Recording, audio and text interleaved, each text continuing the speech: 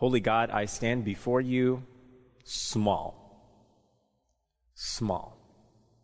and with a tongue that's tied and a heart that is open wide, but at the same time it realizes its deficiency, its insufficiency.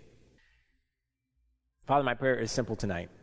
Once again, use a donkey to speak truth to your servants, and do so in a way that incontrovertibly proves your magnificence and sets your servant aside.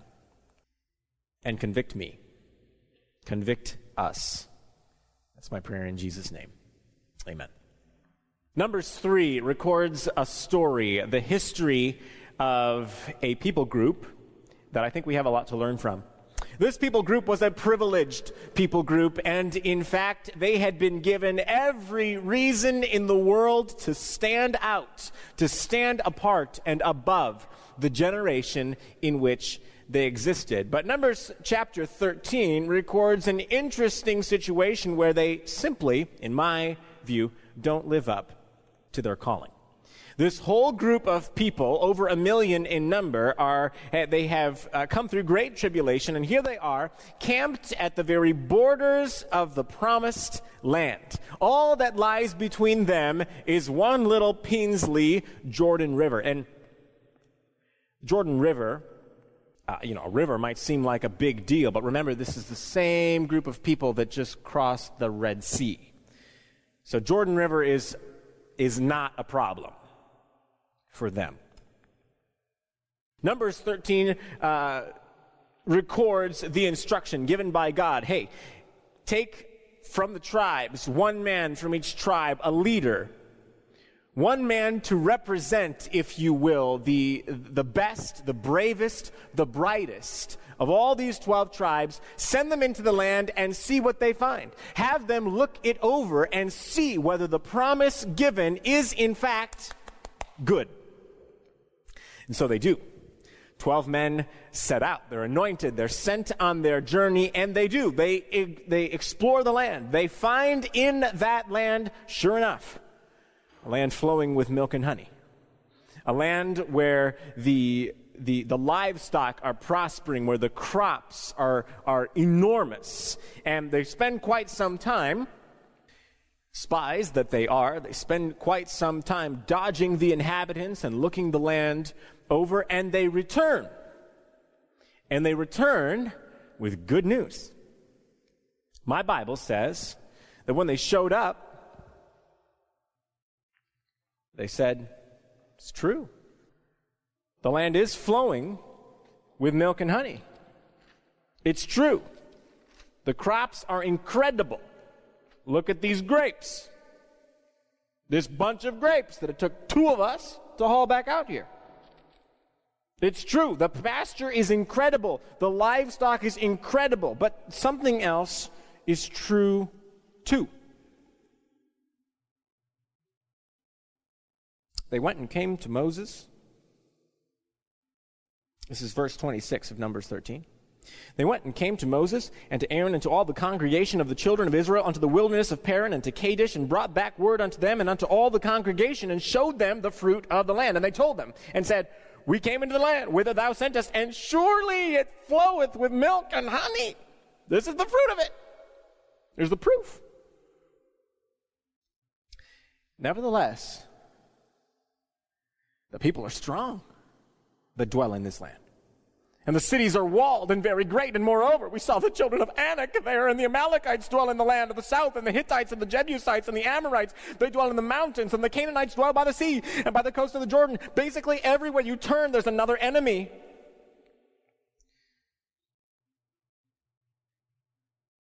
And they lifted up their voices and wept. All of them but 2. Those 2 were idiot extremists. Those 2 among 12, Caleb and Joshua by name, lifted up their voices. First, their jaws dropped open, and because they'd seen the same thing that these other 10 had seen. And their response is, Caleb stills the people before Moses, this is verse 30, and said, Let us go up at once and possess it, for we are well able to overcome it. But the men that were with him, verse 31, said, we be not able to go up against these people, for they are stronger than we. And we brought an evil report into the land. And they brought an evil report into the land, which they had searched unto the children of Israel, saying, this land, though we have gone to search it, is a land that eateth up the inhabitants thereof. They're contradicting themselves majorly. Eateth up the inhabitants indeed. It is a land that eateth up the inhabitants thereof, and all the people that we saw are men of great stature, and we saw giants, the sons of Anak, which come of giants, and we were in our own sight as grasshoppers, and so were we in their sight too. Here we have the best of the best, the brightest, the bravest, the greatest, the representatives of the children of Israel. Suddenly, we can't. Here's the promise. We've come this far. We can't. There's no way. The sons of Anak live there, and in their sight we're grasshoppers, and indeed, in our sight too. And Caleb and Joshua rent their clothes and ran in among the people who let up this great wail, because they've toiled all this way. They've spent all this energy. They've spent all this faith to come to this point, and now it's all going to be for naught. Caleb and Joshua, we're told, ran in and out among the people, trying to cheer them, trying to bring them back to their senses, but the people were completely disconsolate. They were completely beside themselves. And in fact, so beside themselves that as Caleb and Joshua went in and out among them, trying to remind them, you guys, remember, we are Israel. We are the ones who God just brought over do you remember the Red Sea? Do you not remember the Red Sea? We were just right back there, and remember the whole Egyptian army. They were there, and in fact, before we even back up, you guys, before we even crossed the Red Sea, when it was only sea in front of us and only army behind us, do you remember the wall of fire? Does no one remember the wall of fire? Does no one remember how Moses lifted up his staff and suddenly the sea just kind of bubbled and blew up, and suddenly there's dry, not muddy ground, dry ground through the middle of the sea, and the whole of them walked right through? Does anyone remember that when we got out the far end, Pharaoh's chariots were coming, and then suddenly the dry ground turned to muddy ground, and the chariots all were pulled right, the wheels, if I read my Bible correctly, they were just driving their chariots, right? Dun, dun, dun, dun, dun, dun. And the wheels fell off the chariots all at once. I would have loved to see. That would have been really, it would have been a tragic thing to see. But I want you to try to picture this. Like this whole, it would be like, major traffic jam in New York City. Well, actually, major traffic jams, they're not moving. But anyways, this traffic jam was moving. And all of a sudden, all the wheels on all the cars at the same moment, bink, and all the cars just... This is what, are you remembering, you guys? Are you remembering when all the chariot wheels fell off at the same moment, and they were dragging through the mud, and then they abandoned and cut the harnesses loose, and the whole army was drowned? Are you remembering? Are you remembering how we were hungry, thirsty? We got out on the far side, and suddenly we woke up in the morning, and there was this bread on the ground. Are you remembering that every morning it's been there? Are you remembering that when we were thirsty, Moses took his staff, tapped on the rock, and out of the rock came water? And I'm not talking drinking fountain. I'm talking a river. I'm talking millions of people and all of their cattle and sheep and goats drank of that water, and it was not used up. Are you remembering that we, the people, showed up at that spring called Mara, and the whole thing was bitter, and we were dying of thirst then too. The whole thing was bitter, and he cut down this little thorny branch of a tree, and he threw it in, and suddenly, instantly, something happened to the water, and it was good to drink? Are you remembering? Are you remembering that every time it's been time to go, this pillar of fire, or this pillar of cloud, has mysteriously lifted off of the sanctuary, and the Levites have gotten right on, and they've packed the whole thing up, and the next day we're off, and a few days later it stops, and it just hovers, and the Levites quick set up their sanctuary, and it settles down again? Are you remembering that holy God has been with us every step of this way?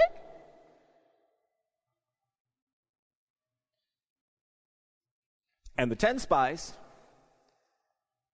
And the children of Israel were so upset, they wanted to stone them. They would have killed those two men had there not been some divine intervention. I can almost hear them in my mind's eye. You idiot. You fanatic. You extremist, you. Do you know what you're saying? You're beside yourself. Did you see the giants or did you not?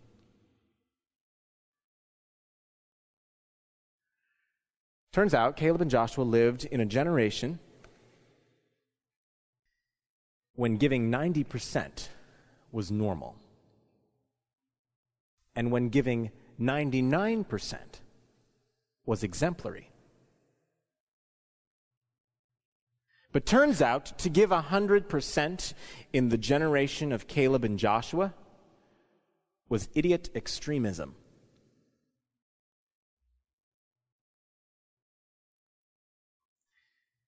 Now, you and I all know how this story ended. Those children, those Israelites who'd come all this way, who'd sacrificed all these things, who had seen God work in so many signal ways, got all the way to the threshold of the promised land, and they turned around. They looped back and set their sights for Egypt.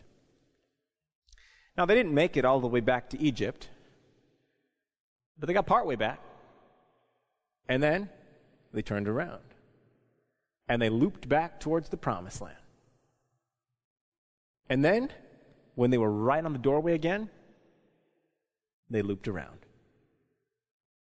They kept getting to 99%, and then they turned their backs. I want to make a case tonight, for an old kind of crazy. An old kind of extremism, if you will. It's real simple. It's 100%. There's another way to say it, and that is,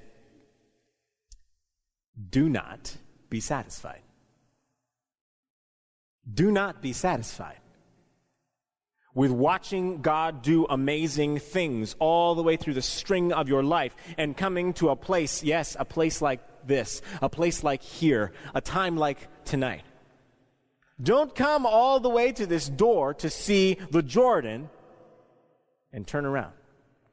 Too many of us, far too many of us, including this one here, far too often, we're satisfied with 90%. Or 99% if we want to be completely awesome and out of the ordinary. What is the result, though? What is the result of getting almost all the way there? What was the result of getting almost out of the way there for that entire generation, save two men? The whole generation of adults, except for two men, Caleb and Joshua. What was the result of getting almost all the way there? Lost. Perished in the wilderness. When they could have just one little step. Do you remember how it was that the waters of the Jordan parted? One step. They touched the water, and boom, it was dry again. They were one step away from glory, and they turned around. Lost in the wilderness for the want of 1%. Why do we wander? Why do we wander? There are a lot of reasons, and of course I'm not going to go into them tonight. You know where I'm going with this already, and I said that brevity was the mother of persuasion. I'm going to let the Holy Spirit do most of the talking. No, I'm going to hopefully let the Holy Spirit do all the talking. But I want to ask a couple questions. Why do we wander? Some of us wander because we love the world. I think of Lot's wife. Well, I think of Lot and his wife. who made a long string of choices because they thought, this place, this part of the valley, this is consistent with our lifestyle. This is consistent with our goals. This is consistent with who we want to be. So, when they were given the choice, there or here, they said, here, we'll go here. We'll go to the valley. We'll go to Sodom, and it'll be good, and we'll serve God, and we'll be faithful. But, we'll take Sodom. So they did, and you also remember what that cost them. But when the time had come for Sodom to go up in smoke, and the angels literally had to come drag them out, one in that party of four, that family of four, which was the only little piece of the whole extended family to actually allow themselves to be dragged out by angels, one in that party of four had a heart that was still turned behind her because of all she'd left behind. Now, let me ask you, what had she left behind? Her children and a house full of stuff. What was all of that going to be worth tomorrow? Nothing. It was going to be gone. But in her heart, she was still clinging. So she turned around. And then she never moved from that spot for the rest of however long a pillar of salt could stand. Why do we wander? Maybe because in our hearts we are still attached to yesterday. Still attached to what we think will support this lifestyle that we're looking for. I know that the same was true for the Israelites because every time they got hungry or thirsty or, found a reason to complain about anything, they often, we had so many onions in Egypt. There's no onions here, and there's no fish, and there's no, why did you bring us here? We should have died as slaves. Are you hearing that? Here's a free man going to chide his deliverer because you brought him out of slavery? I don't know if I shouldn't have to remind any of us that slavery in Egypt was just not a good life. Day after day after day, working in the sun, hotter than it is outside here, building pyramids and sphinxes? No, I don't think so. Would God we had died in Egypt? These people aren't thinking straight. Why aren't they thinking straight, though? Because they love what's behind them, as crazy as that looks to us. And I wonder if it isn't that way for heaven sometimes. Heaven bends down and looks at us, gathering together our little treasures and saying, look, I know I can have that or this, but this is consistent with my goals. This is where I want to end up in life. This is who I want to be. This is who I want to appear to the world. So I'm just going to stay over here, and I'm going to love Jesus and stuff from here. And that works until our foot is right next to Jordan. Why else? Fear of embarrassment. We wander sometimes because of love for the world. Other times we wander because of fear of embarrassment. We think, I will go this far with God. But then when it becomes inconvenient or shameful or embarrassing or for some other reason less than ideal for me to love God, for me to serve Him and live out His call for my life, that's where I draw the line, because I am, after all, a U.S. citizen, and I live on planet Earth, and I'm a high school student, and I need friends, Lord. You know I need friends as a high school student. So let's not make this too weird. Let me ask you another question. Did Lot's wife save what she wanted by turning around? No. Has anyone ever found or saved what they wanted by grasping, by holding? Has anyone ever been able to avoid embarrassment? I think you know what I'm trying to ask, and I'm looking for the words to ask it. But has anyone ever, by avoiding embarrassment, actually avoided it for the rest of their life? No, we often meet our fate on the road we take to avoid it. So we fear failure or we fear embarrassment, and so we avoid what actually would be our one deliverance. Or maybe we wander because we are avoiding pain, because it is inconvenient to be a follower of the Most High God on planet Earth. because it is not comfortable. Well, let me ask you another question. Has anyone, just by sheer willpower of trying or by strategy or by any other human means, really been able to avoid pain on this earth at any time? You can try. Pain will catch up with you, though, here. Pain is the reality with which we live. So why do we spend our lives avoiding what we cannot beat, except by running to Jesus? You know, the Israelites did this too. When they finally did get into the promised land, do you remember how far they went? 99%. They didn't quite finish driving out the Amalekites. And I imagine it was because, oh, you guys, we have enough land now, and I'm just so tired of fighting. I'm so tired of swinging this sword. And you know, every battle is a risky procedure. I've a map. Look, they handed out all this whole ranch. If I go out and fight the Amalekites tomorrow, it might kill me. I wouldn't be able to enjoy my ranch. Well, let the Amalekites be. Just stay over there. I'll just stay on my ranch. And did the Israelites avoid pain by avoiding pain? No, not that either. They signed themselves up for generations of misery, generations of war, generations more death, because they didn't finish the job.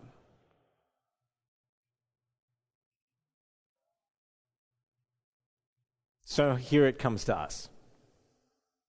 You and I live in a generation where giving 90% is normal. I mean, among the furiously committed, 90% is the normal. And 99% is like the awesome people.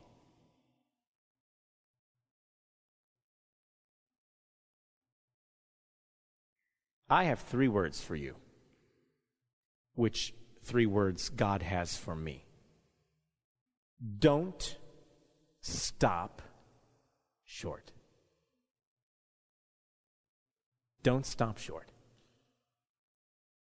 Don't turn around at the Jordan.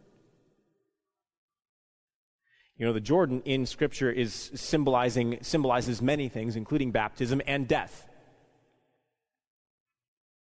And I think there it fits for us. We who have seen God work, who have seen the sea parted, who have seen manna come down, we have eaten it with our own mouths day after day after day. We who know that God is and is a rewarder of them that diligently seek Him. We get 99%. And then we come to Jordan. And Jordan means death. And I don't want to die. And because I don't want to die, and there's only one other option, especially when Caleb and Joshua are standing to my right hand and my left saying, go, we are well able. Do you remember how God brought us here? I have 2 options. I go down and die, or I turn around. Don't be a 90% Christian. Don't be a 99% Christian.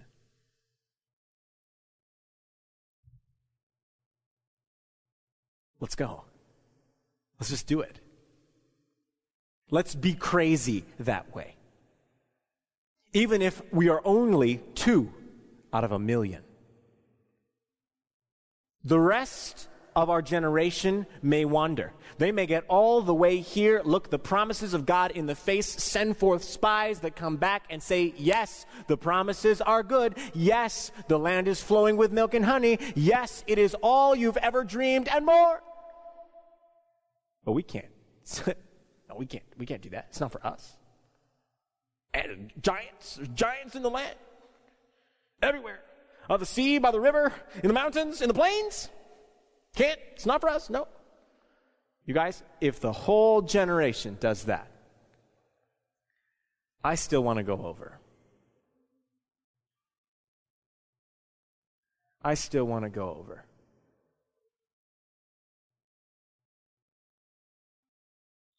I'm reminded of something I told some of these academy students a long time ago, once upon a time. It wasn't this year, it might have been 2 years ago, when you Skyped me in for worship after I'd done Week of Prayer down at Weimar Academy. And I'm reminded because God reminded me of it this week in pondering this story. 4 words. This is what I want to leave with you tonight. 4 words. This is your Jordan. When you are walking through a day in which you've already spent your time on your knees, you've already spent your time with your open Bible, you've given your heart and your life to God afresh, you're walking through your day, and then someone says something.